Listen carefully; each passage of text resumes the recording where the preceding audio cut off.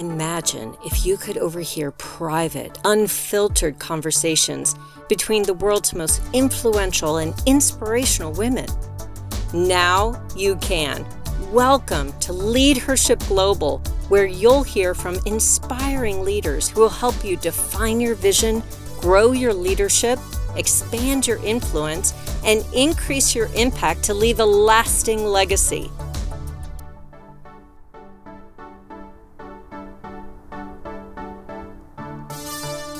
Hello, everyone, and welcome to this week's episode of Leadership Global. Today, I'm so excited to have Debbie Carreau with us, the CEO and founder of Inspired HR. And we are going to be talking about a subject that I think is just so important, especially right now, and that is how to thrive in a rapidly evolving global workplace. You know, in a year marked by crisis and uncertainty, corporate America really is at a crossroads. The choices that companies make today will have consequences on gender equality for decades to come. Many women feel like they're now always on. Now that boundaries between work and home have been blurred, they're worried about their family's health and finances, and burnout is a real issue. The pandemic has intensified the challenges that women already faced. Working mothers have always worked a double shift, a full day of work followed by hours spent for caring for children and doing household labor. Now, the challenges brought on by COVID-19 make taking care of children plus school, plus childcare, plus household duties even more challenging. Meanwhile, Black women already face more barriers to advancement than most other employees. Women, especially women of color, are more likely to have been laid off or furloughed during COVID-19, stalling their careers and jeopardizing their financial security. Companies now risk losing women in leadership and future women leaders and unwinding years of painstaking progress towards gender diversity because of the incredible challenges that women face due to COVID-19. But you know, the crisis also represents an opportunity. If companies can make significant investments in building a more flexible and a more empathetic workplace, and there are signs that this is actually starting to happen, they can retain employees most affected by today's crisis and begin to nurture a culture in which women have an equal opportunity to achieve their potential over the long term. And women have a unique leadership capability that positions them well to actually thrive in the rapidly evolving global workplace transformation that we're all a part of right now. From remote work to flexible schedules and the gig economy, Debbie Carreau, the CEO and founder of Inspired HR, will discuss how to leverage your unique strengths to accelerate your career even during this uncertain time. Let me tell you just a little bit more about Debbie. She is an absolute powerhouse. She's the CEO and founder of Inspired HR, respected as one of Canada's top HR consultancies, serving over 200,000 employees across North America and Europe. She's widely recognized in the media and the business community as a workplace thought leader, and she's the author of the book, The Mentor Myth. Debbie is a regular guest on multiple national TV news outlets and regularly writes for Entrepreneur Magazine and CNBC about workplace and careers. She has been recognized as one of Canada's top 25 HR professionals and one of Canada's most powerful women 4 times, marking her entry into Canada's top 100 Hall of Fame as the youngest inductee. She sits on multiple boards, including YPO Global, YPO British Columbia, University of Calgary Board of Governors, and the advisory board for FinDev Canada, including 2 private equity firms. So she has a crazy calendar and a crazy schedule, and we are so thrilled to have you with us today, Debbie. Thank you so much, Christina and Linda. I'm thrilled to be here with Leadership Global to have a great discussion today. Awesome. So let's just jump right in. So why don't you just tell us a little bit more about like how you've generated this passion around optimizing human capital and women in the workplace and the importance of diversity. Like tell us about your journey and how you landed on this. Sure, I'd be happy to tell my story. And contrary to what everyone thinks, I didn't start in HR or human capital. I didn't take it at university. I actually started as an entrepreneur and bought into my first restaurant when I was 23 years old, which is a story for another day. But I literally walked into the bank and I pitched the bank manager without a cosigner, without any money. And this guy must have felt sorry for me because I got a loan to invest in my first business. And so I always loved being in businesses around people and hospitality. And I think because I got lucky early, I never really realized that being a female was a barrier to getting ahead in my career. I don't know if it's because I was just so heads down in what I was doing and so focused that I just wasn't paying attention to any of the roadblocks or barriers. But I learned very quickly as a manager and a leader that isn't the case for most people. And I just remember a couple conversations and sort of pivotal moments that really shifted in terms of where my passion led me in terms of starting Inspired HR. So one of them was when I was talking to a female, she was having challenges with one of her bosses, one of the other managers. And we sat down to have a coffee and sort of talk about the challenges. She was looking for some advice. And she said to me, she goes, I really need help. And she was a great performer. So this was a really interesting conversation. She said, I don't know what to do. Every time I go and talk to this gentleman, let's call him Bob, I feel like I'm going to throw up. I get sick to my stomach. I can't sleep the night before. I literally don't know how to deal with this guy. So every time I come to work, I just feel like I'm going to throw up. I can't deal with this. And so she had these physiological reactions to the way that she was being managed. And when I dug a little bit deeper, they dealt with conflict differently. It was a gregarious gentleman who thrived in a conflict environment and she didn't. And so I sort of thought that was interesting. And that was sort of the really first conversation where I went, not everyone deals with conflict and management styles the same way. And so I sort of parked that a little bit, but started to watch that sometimes women didn't have the same experience when they were getting mentored or managed or even just conversations with their supervisors. And then the bigger one is I did a keynote speech for one of our larger restaurant groups conferences. And we asked the question of the audience, and there were mostly women in the audience because it was about women in the workplace. And we asked the question sort of based on something I'd learned from Sheryl Sandberg was, what would you do if you were not afraid? And everyone on an index card wrote down their answer. What would they do if they were not afraid? And then in that group, I think there were 5 men and about 150 women. And the 5 men had their cards separately than the women. And when you ask the women, what would you do if you were not afraid? They said, ask for a raise, I'd ask for a promotion, I'd quit my job and start my own business. All 5 of the men wrote down nothing. They literally wrote down the word nothing. One of them wrote down, this is a stupid question, I don't get it. And they literally just, fear had not crossed their mind in terms of they would do things differently.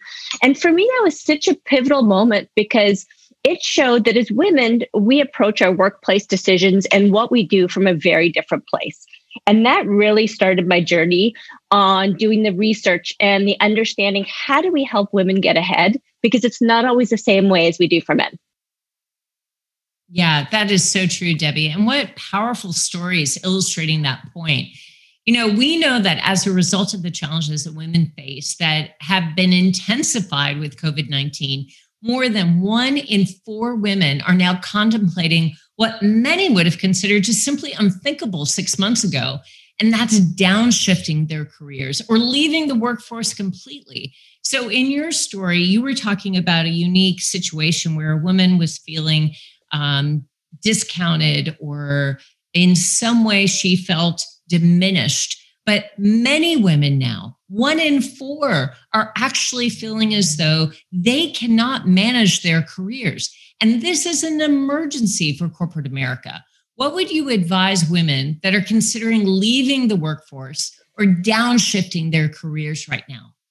Yeah. So there are a number of things, and this really is a crisis that we see coming, is so many women, especially when you've got women that have got young children at home and they're having to homeschool, or they're under the policies now with the pandemic that they could get a phone call from school and all of a sudden their children are home for 14 days. And then what do you tell your boss? So women are scared in a lot of cases. And So the first thing I would say is do a gut check. I mean, you need to do what's right for your family, and there's no right answer for every person. For some people, that is the right answer to step out for a period of time and be able to get back in. But for a lot of women, I would say, take a look at your employer and your workplace policies and procedures and see if there's a way that they're getting in the way of you being successful. Because a lot of times when we talk to women and we do exit interviews with people that have left their employer, 70% of the reason why they're leaving, if one thing could be changed, they wouldn't leave their job. So that's a very important stat for employers. So it could be something like, I need to work from home 1 day a week. It could be something like the way that my manager manages me, we're not focused on objectives and deliverables. So he doesn't know I'm doing a good job because I'm not going out for lunch or going out for beers with them after work, or we're not golf buddies. And so taking a look at your business and how it's operating and measuring your success. Because if there are some small policy changes you can recommend, that can make all the difference in the world for being able to manage your job. And the other one is clock punching. Like if you're in a business where they actually monitor if you're online from 9 to 5 or you physically have to be there, if you can somehow work on a flexible schedule or just agree to your deliverables with your direct manager as opposed to the hours worked, you may not need to leave your job. So always explore that first. And if your employer's inflexible, before you quit, find one that's going to be more flexible, because the smart employers and all the best workplaces today are recognizing that these things are critically important to attract and retain the best talents. And more than 50% of the workforce is women. And so I can't imagine a world where we would lose so much of our valuable talent. I think that makes so much sense. And I'm sure you've read the articles lately that have come out that have said that during the pandemic, women leaders are actually more effective at building inclusivity and flexibility in the workplace, which is not a shock based upon, what you just said.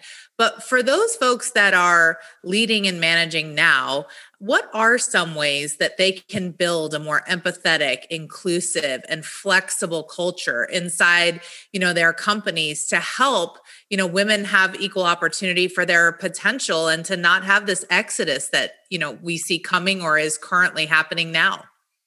Yeah. There's a couple. The number one, and I can't say this enough, so I continue to repeat myself, is I encourage employers to focus on deliverables, not the amount of time that you're at your desk and the amount of time that you're around the water cooler, networking and campaigning and all those things. Like, let's put some clear objectives in place and measure our teams based on getting stuff done. Not only will that help women stay in the workplace, but it'll help businesses be much more successful if we can actually measure the work that's getting done. And the second one is I think it's critically important, and most people are recognizing this today, is we really need to do training around diversity, equity, and inclusion, because unconscious bias, and in some cases, it's actually worse than unconscious bias, but having that training in place is so important so we understand or can at least empathize with what other people's experience may be in the workplace. And without that, we just don't know what we don't know. Most people don't wake up and say, I'm going to discriminate against women or people of color, but they do it unintentionally. And so as much as some people will roll their eyes at the training, if you can get everyone on the same page, it's not just the managers and the bosses of the world that are going to behave better. The peer culture will change and shift. And that's really where the magic happens, is when everyone is holding the organization accountable to a higher and a better standard. Oh, that's great. I love this idea of the fact that the entire employee base can hold the organization accountable for having an empathetic and flexible work environment that is diverse, but more importantly, very inclusive of people of all different walks of life. And I love that as leaders, we certainly have a responsibility, but I would say more importantly, as employees, as teammates, we have a responsibility to ensure that we are creating a workplace culture that is well suited to everyone. And one of the things that you've talked about, Debbie, that I just really resonate with is that women have some unique leadership capabilities that position them well to actually thrive in a rapidly evolving global workplace. we've talked about some of the unfortunate transformation that has happened due to COVID-19, but there are some, I think there is a bit of a silver lining for a lot of women because of the unique leadership capabilities that they have. Can you talk a little bit about that? Yeah, absolutely. I'd be happy to. The number one thing that I think has leveled the playing field with most of us moving to remote work is the fact that you're taking out all of the political elements of the workplace and the campaigning and the networking and what some people like to call the old boys club, but it's not necessarily the old boys club. It's whoever's the best salesperson and the best schmoozer. We often know that those people get promoted and they get ahead. All of a sudden, when we're all working remotely, you don't have someone that's cozying up to the boss and playing tennis with them or going for drinks after work. You don't have that person that's talking a big game and not doing their work and not getting noticed because they're charismatic. So all of a sudden, that level playing field is something that's really helped women shine because we're all now, they're taking a look at the work that's actually getting done. And it doesn't matter what's happening around the water cooler because you can't manage that anymore. So I think that that's an important one. The other areas that women thrive, and when you look at some of the data, Harvard's actually done a lot of research around this. A lot of the softer leadership attributes that women tend to be very good at, and in fact, quite often statistically significantly better than men, are things like empathy, collaboration and teamwork. Change management is a critical one today. Like some of these skills that have always sort of been thought of as softer skills as opposed to technical competency have now become more and more important. If you can't focus on building your team, and communication's another one. Women skew much higher than men on clear communication. And when you've got people all over the country or all over the city that aren't in the same room, communication all of a sudden becomes critical. You have to over communicate and you need to be clear. And women are thriving in this area. And I love to see it because when we look at women that are some of the data in the last year, women that are working remotely are getting promoted at a 20% higher rate than women that are in the office. So I believe the research shows that about in a course of 12 months, 37% of women that are in an office get a promotion. It's almost 60% of women that work remotely that are getting promoted. So these skills are now being recognized and rewarded. So we just need to continue to leverage them. Agreed. And I think we could all agree that one of the worst things that could happen is this impending crisis of women leaving the workplace in sort of mass numbers. And so, when that happens, women lose both their mentors and their allies internally, and then the ability in some ways to even get rehired back into the workplace, when they're ready to rejoin. So what can women do now, today, to really support each other and to find a path forward when they are inside the workplace, whether they're in person or they are virtual?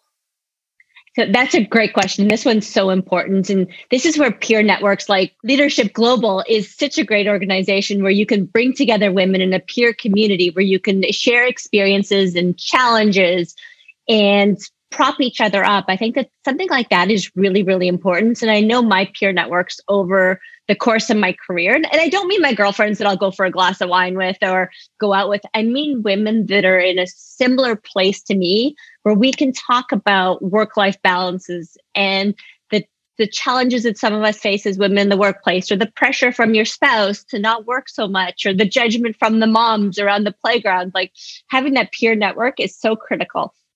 The other thing I want to share a secret, because this is one of the things that really helped me in my career is, and this is where I think peer networks can really, really help, is for women, and this isn't necessarily true for men, when you look at a female's career trajectory from when they graduate from university through when they retire, competence and confidence are equally correlated with success.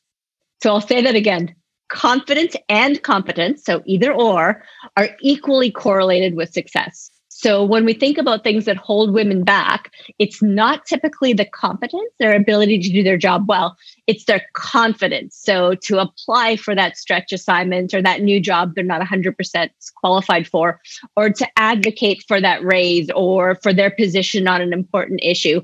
So one of the things that I learned early from one of my bosses was that whole thing on, he said, he let me in on this little secret, and he said, You don't have to be 100% confident in your position.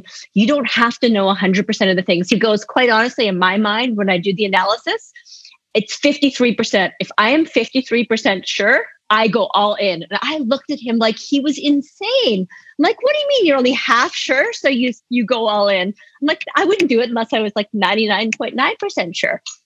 But just that little tip helped me sort of take a look when I'm in meetings and I'm putting my view forward or I'm advocating for something. I realized that not everyone around that table is 100% sure. In fact, a lot of them, and that was my boss in that case, he was the president of the company. He was only 53% sure when he was putting his fist down and he was advocating for something. I'm like, that really changed the way I look at the world. And for women, I think taking little steps there builds your confidence, which is just as important as building your career skills. Debbie, I so agree. No one grows as a leader without the support of others. And we know that women tend to be a lot less confident than men. That has been proven over and over again in every research study ever conducted about confidence levels. And as you noted, confidence is just as important as competence in terms of success. So being able to be part of a peer network to help you grow as a leader with the support from others and being able to generate that kind of confidence, I think is really key. McKinsey has actually noted that women are often held to a higher performance standard than men. And so they may be more likely to take the blame for failure, especially when the stakes are high. So senior level women could actually face higher levels of criticism and harsher judgment for anything that isn't a roaring success. And so what are some of the ways that women can best manage this kind of stress and pressure and avoid burnout? Because as McKinsey notes, women are often held to higher performance standards, especially in environments of stress and pressure. Yeah, and that is such interesting research. And the other piece that I find very interesting in parallel is when you look at when women are promoted or when they're given stretch assignments. For women, they are given those assignments and those promotions based on their performance track record. Men are given those same opportunities based on their perceived potential. So those are two completely different things. So for women to get anything, you have to prove it time and time again. For men, it's what do I think they're capable of doing? So again, the playing field's not even there. And so for women, I encourage you to do a couple things. One is make sure that you do your homework and you show your data. So even though you could throw something out and you could advocate for something, you need to have done your homework, because when people ask probing questions, they have to be able to defend where they got to that position from. So I always say, just make sure, just like in school, show your work, because that's always defensible. And the other thing is I think part of that research is actually that women will take the blame for things and they don't push back. And so we've often seen in cases, and I know we're generalizing based on gender, but I think both men and women can learn from these lessons, is if someone says, no, you're wrong, or no, this way is wrong, I want you to go this way, often as women will say, oh, okay, sorry, and we apologize, instead of defending what we know is right, or that we've got the data, we've got the supports. And I think that's important, is being able to push back in a positive, proactive way, not just take the blame, because it's very easy to have a scapegoat in a room. And the one other trick that I think is really important is, especially if you're going into a situation where it's a very big project or a very big presentation, or there's a lot on the line, is to get some allies before you go in that room. So you know what the outcome's going to be before you even present it. So have a couple people that are going to have your back. And it does help if they're more senior or if they're men. Like it or not, unfortunately today that's true. But as long as it's someone with a lot of credibility, have a couple people that have your back in that room, and make sure that they're there for you to support you. And even if they don't need to step in, just psychologically knowing that you've already got half the team on side before you even open your mouth makes a world of difference. And that goes back to confidence as well. The advice that you've shared with us today, Debbie, is so practical, so simple, yet so hard to put into practice all the time. And so I think our listeners will get so much out of this discussion. But we have just one last question for you. So for our listeners, can you share with us the best piece of leadership advice you've ever received, and one that you think would be most valuable to carry forward to them? Sure, I'd be happy to. I'm fortunate enough to have some amazing mentors in my life, so I had to think really hard about this one. But I'm going to give you one that I think is applicable to no matter where you are in your career, no matter what you do. One of the most important ones that, again, it goes back to having a great CEO a long time ago. He said that make sure that every conversation you go into, and we were in the hospitality business back then, so whether it was the busboy or the person that's cleaning out the garbage or the CEO or the owner of the organization, every conversation you have, make sure you learn something from that person. You can learn just as much from any person you talk to. So don't focus on learning from the CEO. Learn to play high, learn to play low, and take something away from every conversation you ever have, because everyone's got something to teach you.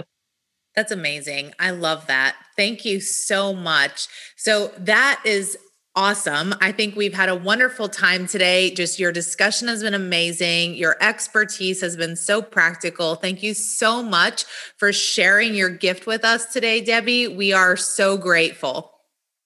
Thank you so much for having me. Yeah, it's such a pleasure. And thank you so much. Thank you, ladies.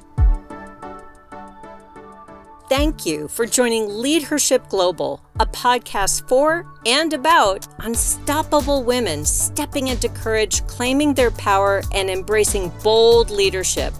Join us each week as we talk to a collection of inspirational women changing the world and tackling the most pressing issues we're facing today, as women and as leaders. See you next week.